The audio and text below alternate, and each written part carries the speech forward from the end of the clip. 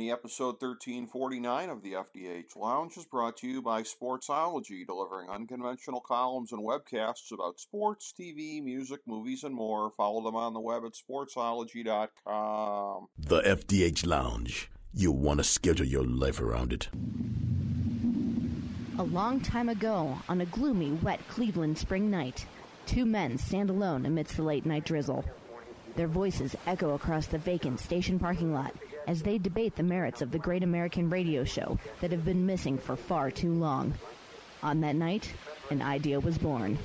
That idea became the FDH Lounge.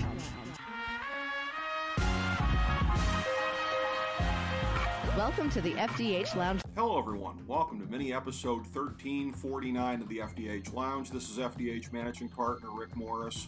And I have back on with us here our golf editor, Mr. Flatstick Tom Denk. It's been a while since we've had him on the show, certainly too long, and glad to get to rectify that today. The occasion is Phil Mickelson, becoming the oldest ever to win a major PGA Championship down in South Carolina this past Sunday.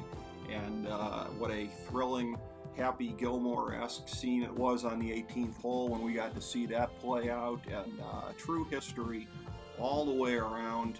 Phil Mickelson, I can even say, with our FDH draft board here, because of course Tom and I are competitors in our golf league this year, our Fantasy Experts Golf League, and I think we are second and third place as we speak right now. Phil Mickelson was undrafted this year in our league. That goes to show you the esteem that he had been held in at this point after a couple of disappointing seasons, but he rallies, he hangs on to win the big one, and who better to turn to for reaction than our own Tom Denk. Tom, thanks for being on today, buddy. Good to talk to you. Oh, my pleasure, Ricky. Yeah, I remember during the draft, I was sitting there, I was waiting to see which guy would just throw down a late round pick on Phil, and it never happened. I got to admit, I was a little shocked and a little sad, but I understood.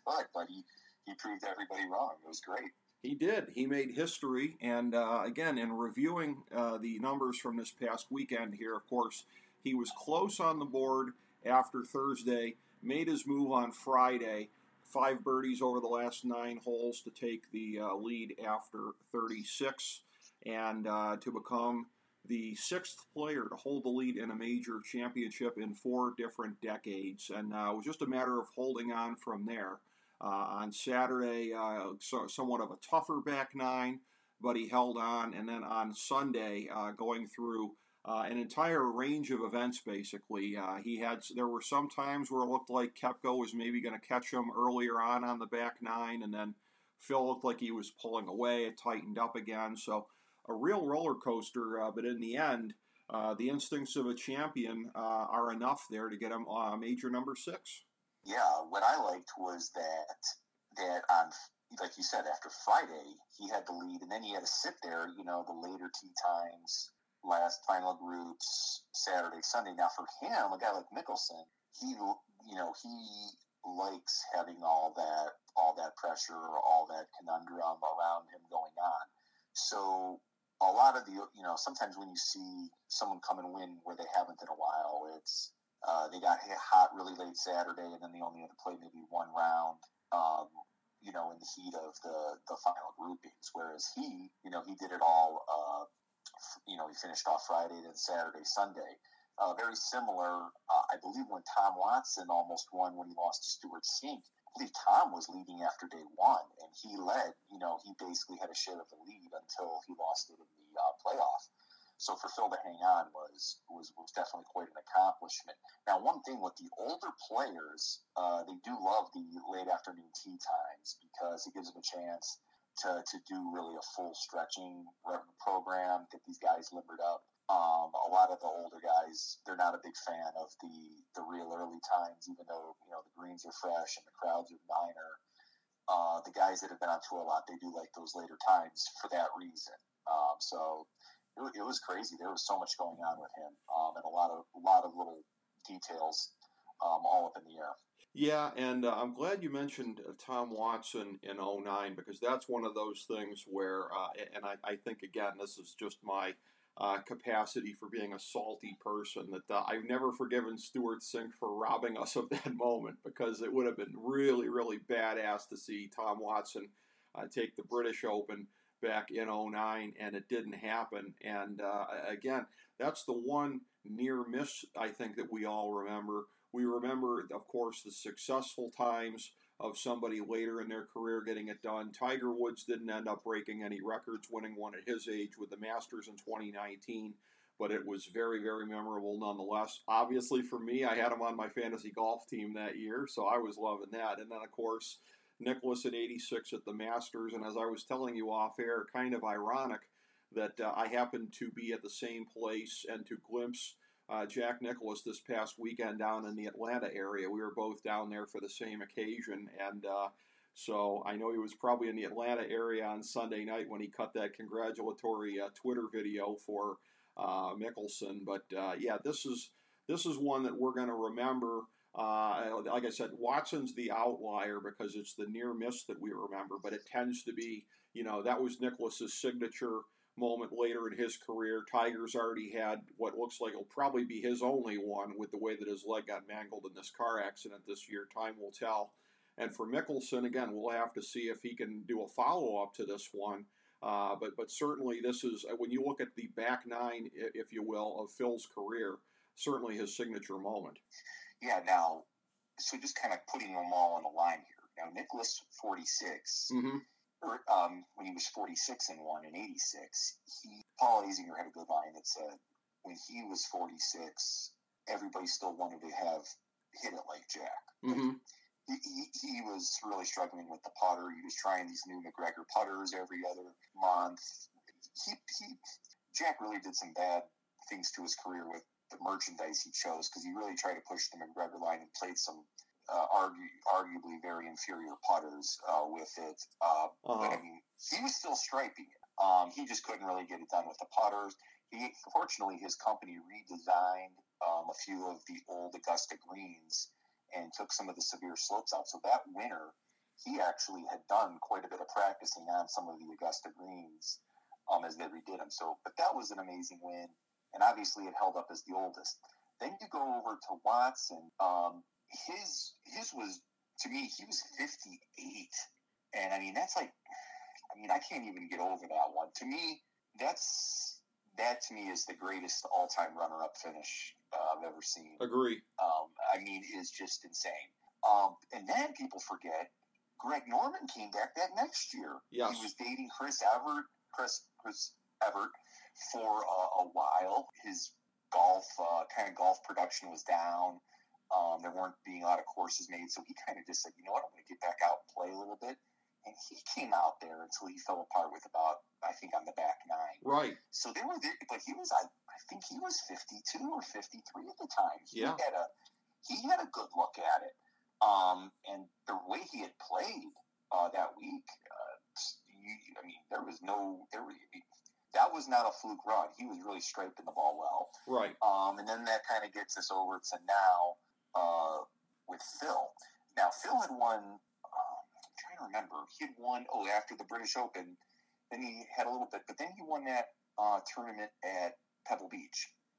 And I kind of thought that, that was going to be the last one. He was playing good, but quite often you see some of these elite players, their last win is usually a pretty elite course. Kind of just, it's that little exclamation mark. And I thought, you know what, that wouldn't be the end of the world if that was his last win. I think he actually may have gotten hot and won one in Phoenix, but he really kind of, after that British Open, there really wasn't a lot left. He had really nothing to prove. I mean, he'd already gotten to 6 majors. The list of guys with 3 majors is really, really minor. I mean, and he'll have the asterisk for, messing up the U.S. Open where he tripled the final hole. So just for being, that age and still kind of getting after it, I heard this week on the radio that he had finished 2 weeks before the PGA. He played a senior tour event and finished 20th. Okay, and he said he was still playing good at the time. Yeah. So to think that one, he's kind of dabbling on both tours, which actually is good for him. It limits the travel because his arthritic condition, even though he's taking pills, those are still some serious medications that right. you're not going hard at the gym and stuff the way, these younger guys do. Right. But then, too, I'm kind of amazed, think about it, that there's 20 guys week in and week out that could just say, you know what, take that, Mickelson. So the joke was that these guys always say they're prepping for the senior tour. And those guys, although old, are still extremely sick with their games. It's pretty funny, though, that, you would think that a guy that just won the PGA would have no problem, like, dusting off the senior tour week in and week out, when in fact, still grinding for top 20s on the senior tour. It's hilarious. Yeah. Well, and that's the thing, too. It's the same thing with the PBA. Once the guys turn 50, the tour, the competition is much harder. I mean, you go out on the PBA tour post-50, and you're competing with Pete Weber, among other guys. So, yeah, it's, the depth out there, really, on both tours post-50, I think is much better than it used to be. And it's interesting to me, as I look at this in a historical context and in a historical context of talking about things with you, there was a segment we did many years ago on the show where we were looking at, this was kind of early on, I think, in the post-Tiger Woods generation, the guys coming up in his wake, and looking at them there, and all the rosy things we were forecasting, the potential Tiger-esque careers for McIlroy and Spieth, among others. Matsuyama, who just getting his first Masters win this year, his first major, so you count him among them. But these guys who, and subsequent to that, you have Justin Thomas coming along, and a couple of these guys. Koepka's got a couple of majors, and it's a thing now where I just found myself struck in looking at this here this weekend, seeing Mickelson get to 6. That 6 seems to be sort of a nice cutoff point here. Once you have made it to that point, you really sort of separate out from the guys that you can count the majors on one hand. And it's a thing where I think it would be more accurate, I think, to start comparing some of the career trajectories of some of these guys, maybe more so to Mickelson rather than Tiger, and whether that's because there's more of them and there's more competition amongst each other than Tiger ever had, I don't know. I mean, Tiger always had Mickelson. He had Els for part of it. He had some guys in there, Vijay Singh for part of it. These guys all have each other. You have a guy who's always been a big favorite of mine, Jason Day. I never would have believed he would have only had one major, and he's got just the PGA from 2015. So I look at this now, and, all these guys that we were wondering, are any of them going to become the next Tiger? None of them look like that's going to happen, but there's any number of them, especially if you look at the 6 majors, there's any number of them that really have a chance to be the next Phil, and I think that's not damning with faint praise. No, well, now correct me, Phil's at 7 now, right? I thought he was at 6. Is he at... No, I think he's at 7 now. He's at 7? Okay. Yeah, which puts him at... Well, even more so, then. Okay. Yeah, it gets him away from, because it gets him to the top 12 in ties, or there's either 13 or 12 guys that have gotten to 7. Okay. Now, here's you're saying about the next Mickelson. Yeah. Let's talk about, why guys kind of, a lot of, your guys ended up at 5 and 4 and 5 and 6. Getting to 3 used to be, a ridiculous accomplishment. Back then, the guys, they played the tour, and it took a while to learn some of the courses and kind of get used to the tour life, the grind. And let's face it, some of these guys, they were nowhere near the condition of athletes. Right. Going against a guy like Fred Funk versus going against a guy like Justin Rose. Right. Night and day, these guys have done, some of them have done college playing. These guys have also been competing in these World Junior Tours, like the events in San Diego, Augusta. Some of these junior events, and then some of these college events. There's 10 or 20 future pros in some of them. Yeah. So I think that mentally, the stakes are raised in the junior golf world. 2, they're better athletes because golf's a little cooler now, and you're getting more athletes attracted to it, which is quite obvious on tour. And then 3, the strength and conditioning is way better. Guys are, so obviously you're seeing the bigger ball speeds, etc. Now, what you're going to see, in my opinion, is not necessarily Phil's. He's going to be a historical outlier. You could talk modern golf in the last 30, 40 years, obviously, without Phil.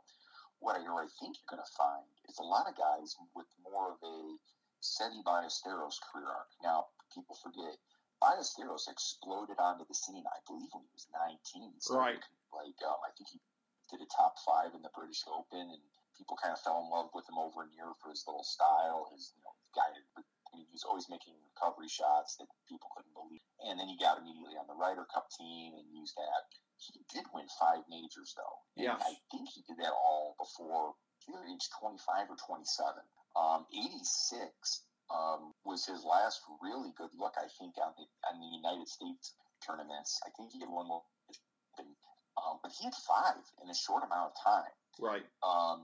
And then, he just, like a lot of people, he just couldn't make every putt and chip all place. I think that, the competition started to improve, especially back when, some of your elite Europeans had moved over to America, kind of raised the caliber of world golf. But Ballesteros got 5, then he was done. And then he hung around for a while. But people forget that he ripped off 5 pretty quickly. Right. Who does that remind you of? Rory McIlroy, Justin Thomas, Koepka. I think those guys, because of how much they're putting mileage on their bodies, I kind of think you only get so many swings before the back starts to break down, no matter how much and good you take care of yourselves. I think these guys are putting on some bulk. I just think that Phil has always been kind of a little curious outlier because he's had that long swing, but it's always been smooth, Yeah. It's always been very fluid, where you take a guy like Jason Day. There's a lot of torque on that. I mean, it just hurts your back looking at it. Right. Rory, now he's getting older. He's not that flexible teenager anymore. Now, he's still playing really well. I mean, he's been stuck on 4 for quite some time, but I still think he's got a couple. You saw Spieth go. I mean, where did he end up in the top world rankings? I mean, Phil had dropped to 115. Yeah. Did Spieth even get? I mean, he had to be around there. But, I mean, that was in the peak of his career. Phil, he was in the top 50 there for, 20 years. Never dropped out of the top 50, 23 years. Yeah. But, Spieth has already had one run where he, completely fell off the face of the earth. So I think you're going to see a lot more guys come on the scene, completely prepared to play the modern game, completely mentally prepared.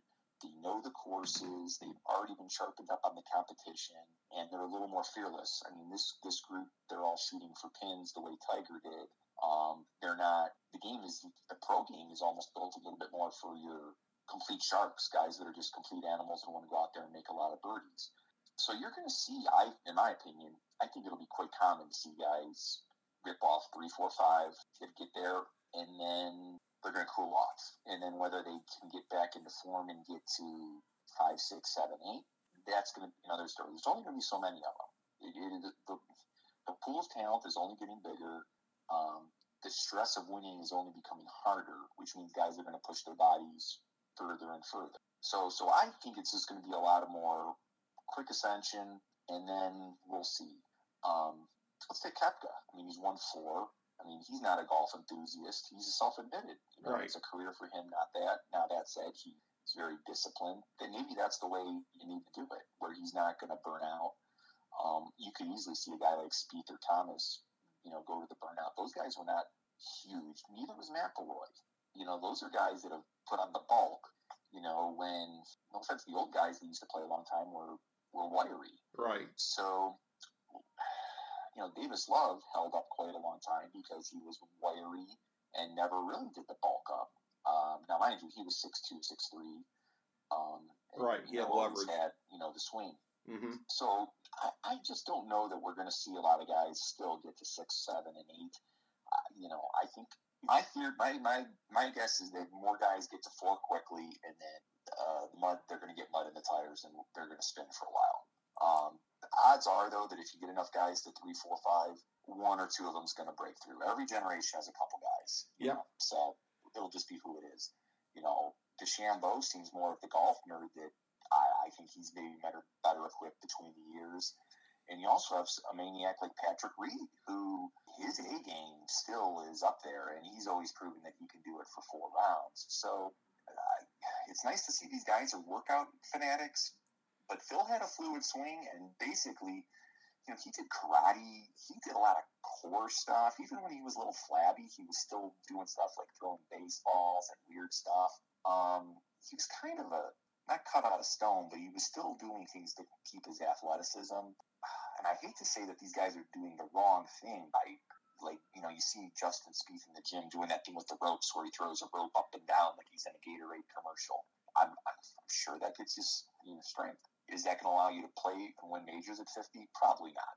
That said, that's clearly not their goal, nor should it be. Yeah, clearly, I think that's the case. And, when you look at these guys, and again, I think that's the separator for the guys that get the 6 and 7 majors and get to that next level, because Mickelson, you look at the distance career-wise between the 2021 PGA Championship and whenever his first one was back in the early 2000s. The guys at that level, Watson and Gary Player, I'm not even talking the big guys, the Mount Rushmore guys, but just those three in particular, you get to that point by winning those over a long period of time. The guys who are stuck at like 3 or 4 right now, they were in relatively quick periods of time. So we're seeing these guys where, you know, they'll rotate going through periods of dominance, and it sort of kind of trades off between them. And then somebody we didn't even really talk much about is Dustin Johnson, and that's another guy. I know Bob Glassman in our Golf League FDH Lounge dignitary, Bob Glassman, complaining about DJ not holding up this year, and I said it's the curse of the number 1 pick. I said I had Koepka last year, and he was broken down the whole year. I said that's what happens, but you get these guys who, you know, because of the workouts or, you know, like you said, maybe the torque and violence of the swings, kind of tend to get themselves screwed up. And in the case of DeChambeau, you know, I'm just going to go ahead and say it. You were saying something about his ears. Is it just me, or are they getting a little further apart Barry Bonds style when I look at him? Just saying. Well, it was funny. I saw a great meme on the internet, and it was like the Arnold Schwarzenegger Carl Weathers hand pick, and it was like people siding with Koepka, people siding with DeChambeau, and then it had hating Patrick Reed as the commonality. Now, that said, I've always been a big Reed defender here. Yes. But it's kind of funny. Those two guys, it's so weird. It's so beneath them that they are in this little bit. Koepka, well, we got to say this. Koepka, I know he finished second. He really had the opportunity to take that one. I mean, sure. He's playing a 50-year-old guy. The first hole, they do a 2-shot swing, birdie bogey. Yeah. And Koepka's in the lead, and then he gives it right back. I think Koepka hit a double on 2, if I'm correct. Yeah. That used to be Phil's game. Phil played that whole week. I don't think he had any doubles. And Phil's big number has never really been the issue. Has never been the birdies. It's keeping the big numbers off of the card. Right. And there's a thing. I have a running joke with one of my friends, and I say every year, like, somebody will make a triple bogey on like Saturday of the Masters, and they flash up a graphic like no player has won with a triple bogey on their card since Craig Stadler in 1981 or something like that. They show it every year. But it's true, these guys you don't win majors with triples on your card, and doubles is even like extremely rare. Yeah. So it's like for a long time, there were no 3 putts. I think there was like a 10-year string where there was no 3 putts by a Masters winner. Mm-hmm. And Phil had just been prone to the big number. Yeah. So for him to avoid the big number, and Koepka making the big number on Sunday, it was just amazing. Like, if Kiowa, you needed to hit this ball straight or at least under control on a string, and there's plenty of places to make a big number. This right. wasn't, Kapalua, with 50-yard fairways. This is, a somewhat tighter course. And as you know, playing in the wind, once you miss hit it, it goes crazy. And kind of getting back to Watson, he was hitting it on a string for 72 holes. So it was just dominant golf. It was just so amazing that it never got loose. over any of that time when, it wouldn't have taken much to get off the rails there at Kiowa. Yeah, and it was really interesting. And even Phil hit a couple, into the crowd on Sunday. And, there were some ones that kind of got away, but nothing ever really ended up burying him that much. He was hitting good recovery shots. And, as far as, Koepka and DeChambeau and that whole kind of a thing there, I did see a kind of cynical thing today of where I guess the PGA they're going to be paying out bonuses to players based on popularity rankings, which is actually not a bad thing for a sport to do, because those are the guys that could kind of bring in the money, Tiger style. And at a case now where the way we're talking about this, it does seem like, you've got more or less a group of about 10 great players where there's going to be a certain level of parity. There's going to be a very good chance that one of those approximately 10 guys is going to win any of these majors. Of course, somebody else can sneak in, like old man Phil this time, or arguably Matsuyama at the Masters, because I don't think I would have put him on that level anyways, because he'd never won a major, but now he has. But in order to be able to stand out, right, nobody's going to be the next Tiger. Is anybody even going to be the next Phil as far as recognition to the general public and everything like that? In a very, very cynical sense, pro wrestling style here, Koepka and DeChambeau are elevating their profiles with the lowest common denominator as far as their feud. Yeah, it's Dale Earnhardt and Jeff Gordon. They're one of the great all-time rivalries. I'm not a huge motorsports guy. Me neither. But I know I fall in love with the anti-heroes, as the Patrick Reed mention goes.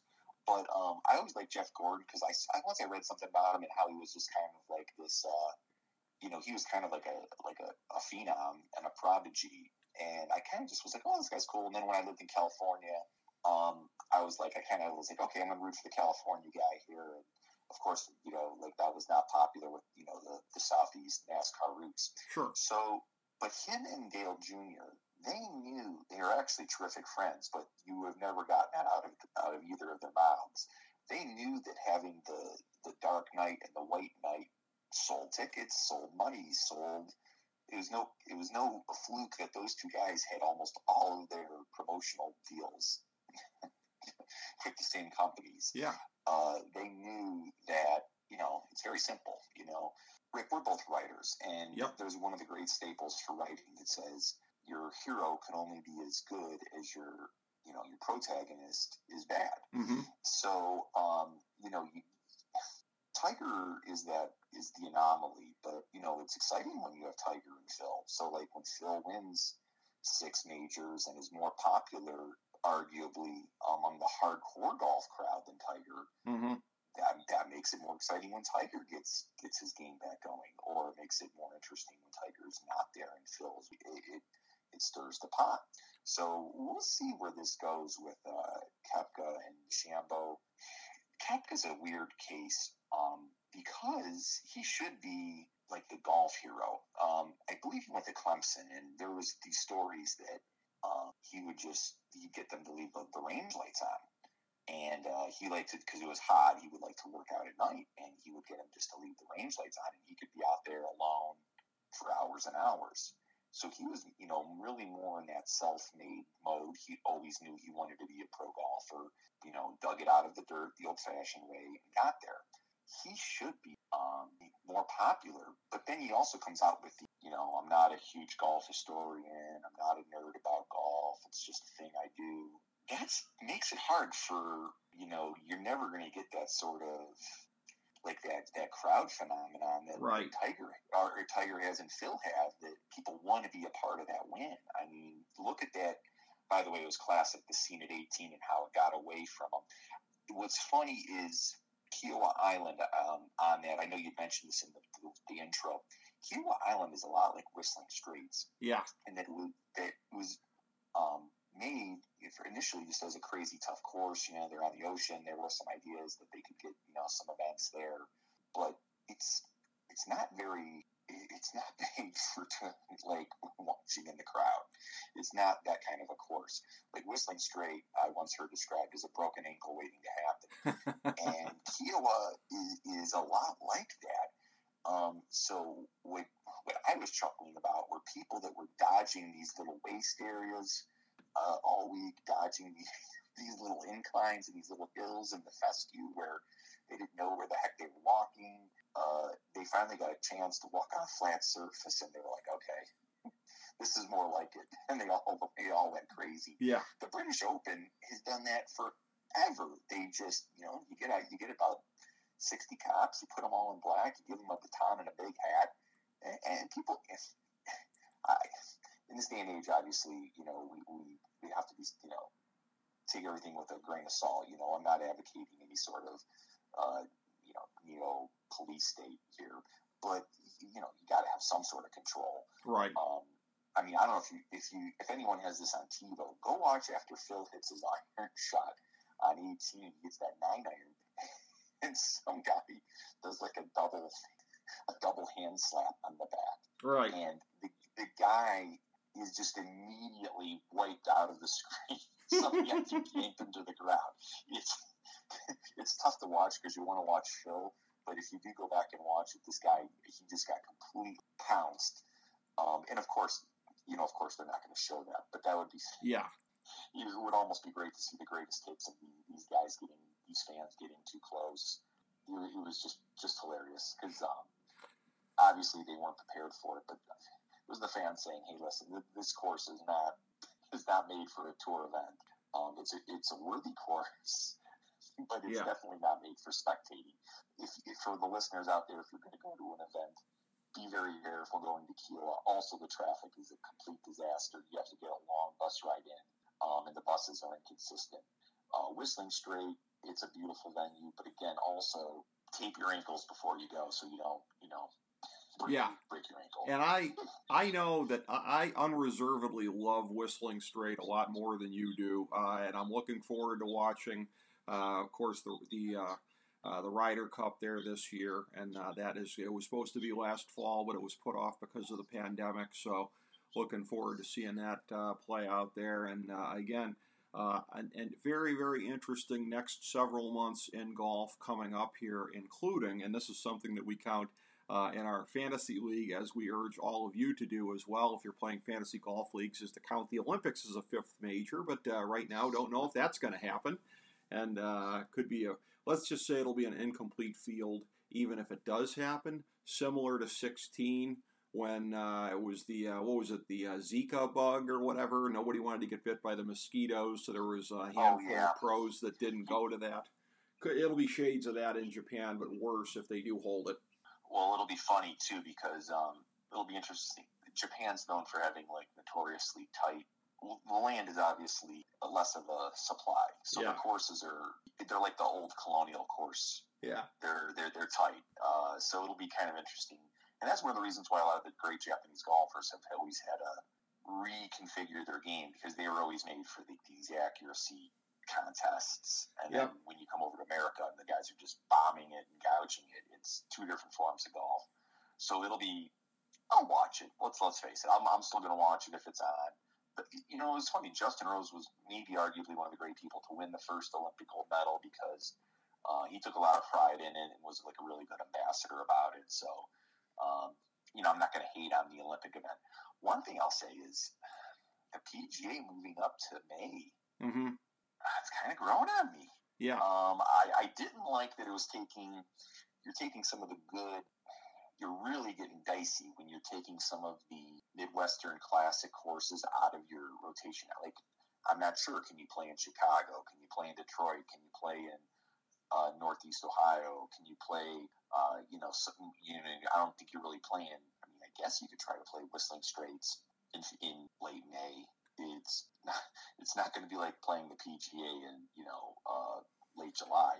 So, but that gap from moving the Players' Championship up, then having the Masters, now the PGA, then we're gonna, segue over to the U.S. Open. I kind of like the momentum. I do too. Like not having this 2 months. It's like, I've never been a big Players' Championship as the fifth major. I don't care how much NBC pays people to say that. Stop. So for me, that was never really I'm not going to get into that, but just cleaning up this May schedule, I'm not a fan of everything the PGA Tour does with their scheduling, but I think we're going to like it. Yeah. What we're going to see, though, I think you're also going to see some more. People are just going to have to accept that the rotation's going to change, the courses are going to change. What that could mean is you could get some. What they should be doing is having some regular tour events bounce around, I think, to some of these classic courses that are being looked over. I don't know how much you're going to have at Oak Hill and Oakmont and Firestone. I think you could almost have like a rotating tournament, kind of the way New York bounces the tournaments around some of the New York courses. I think the New York one bounces between that one by the Statue of Liberty, Westchester, and another course. And Tiger Woods has kind of bounced that. Well, I don't think he's in charge of it anymore, but they had the DC tournament. It bounced around a few courses. I think you could probably do it with some of these classic Midwestern courses, because I don't think they're going to be getting the majors the way they used to. If I'm correct here, the PGA has kind of taken Bethpage Black and Whistling Straits. They're not really – a lot of these courses, they get either aligned with either the PGA or the USGA. Right. And both of those two have moved over to the PGA. What you're going to see is you get a Ryder Cup, then you get a PGA, then you're going to get some other stuff from the PGA. I think obviously they're liking that a lot better than working with the USGA.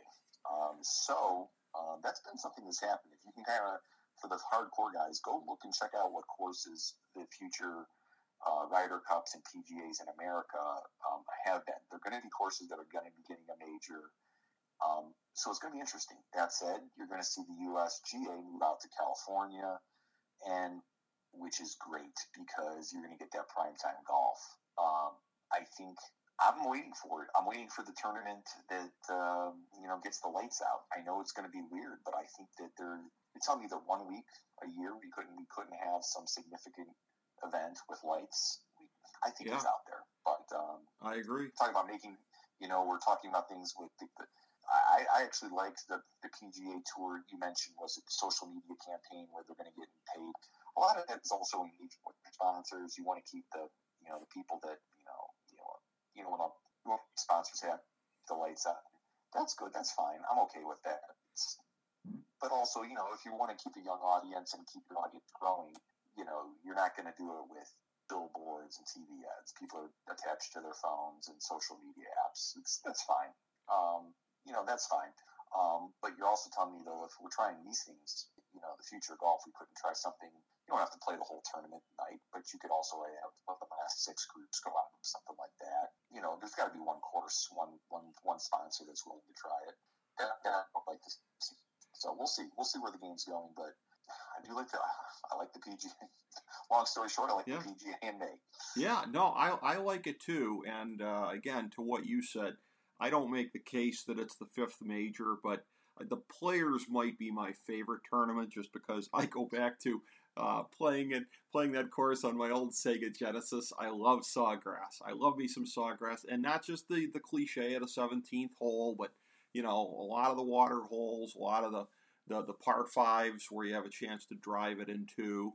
And it's harder to do on the video game, suffice it to say, than it is for the modern bulked-up pros to drive it into. I sometimes am a little rough on the Players' Championship, but actually, that Sawgrass is a very good. I love it. It's a good risk-reward course. Yeah. One thing that I always talk about when I talk about some of the courses on tour and how they hold up is I like the stretch to be birdie bogey opportunities on the last holes. And right. You sometimes see some of these tournaments, like let's take Riviera. Riviera's most exciting holes are like 9, 10, 11, 12, 13. Right. You get to 16, 17, and 18, and those, it's work the par. That, I don't think that's where you want golf if you were going to design the classic golf course, like hypothetically. I think you'd want, 18 birdie bogey options, or at least your last 3 holes. 3 of your last 4 should be birdie bogey options. Totes agree. When it's just guys grinding in for par, I think that you're just looking at one-stroke swings and you're kind of cutting out some of your drama. So it'd be nice Sawgrass actually, though, has that 16, 17, 18. Even though they're completely flat, those are well-conceived closing holes. So the course itself, I'm okay with. It's beautiful on TV. I think it's a rite of passage to watch that and some of the other tournaments and see the guys in the sun. Those reeds and those courses, it's a rite of passage for guys in the snow states. You watch those tournaments, you're like, oh, man, makes you want to get the sticks out and go play around. Right. Actually, the only thing that really grates me with the Players' Championship is how they promote the Players' Championship. It's a fine course, though, and actually there's a lot to be learned from their setup, especially on the closing holes. Right. That's true, and again, that's the beauty of this thing here with a lot of the different course layouts. But I agree with you. Anything that just lends itself to par, 16, 17, and 18 can be really anticlimactic. So that's what we're going to have to see with the Ryder Cup. Right. Because Whistling Straight, those last 4 holes, I think 2 of them are long cut. I think 15 and 17, they're like 2 very long par 3s that you basically have to cut the ball. Either you're going to go into a hillside, you're going to hit the green, or you're going to go in the water. And most guys just say, hey, they're going to miss on, they're going to bail out on the hillside, or if they're not going to go in the water unless it's just like a shank. So that said, though, your Ryder Cup, not all the matches come down to 18. Right. I guess the Ryder Cup, it might be a little more palatable. Because let's face it, you see a guy put one in the water, that'd kind of be a money shot to see a guy really. It would be like the guy wiping down in the wide world of sports, like on the skis. I'll rubberneck at a good car accident. Don't get me wrong. Yeah. Especially if it's the European. No offense, guys. Yeah. If it's one of the Euros putting you in the drain, I think that would be, it would be a memorable image, not necessarily, as cool as somebody making a completely memorable shot. Well, as long as it's not that greaseball Tommy Fleetwood, you love him. Hey, he was great. He's a great fantasy value. I'll never apologize for that. You shouldn't either, Ricky. Oh, this is so great. Whenever we get a chance to bring our inside league jokes onto the show here, that always adds character to it. But it is always a segment with character and a character in particular when we have Mr. Flatstick Tom Denk on. So, Tom, for the discussion about Phil Mickelson winning here and the present state of the tour and where it's at, thank you so much for another great one, my friend. Oh, no, thanks. I hopefully, if the next couple majors live up to this, it'll be a great year for calendar golf. So, absolutely. Thanks much, and God bless. Thanks. Thanks, buddy. Appreciate it. I look forward to revisiting with you here as events materialize. Our friend Tom Denk, FDH Lounge golf editor, Mr. Flatstick. Thank you so much, Tom, and thank you, everybody, for tuning in to FDH Lounge, mini episode 1349.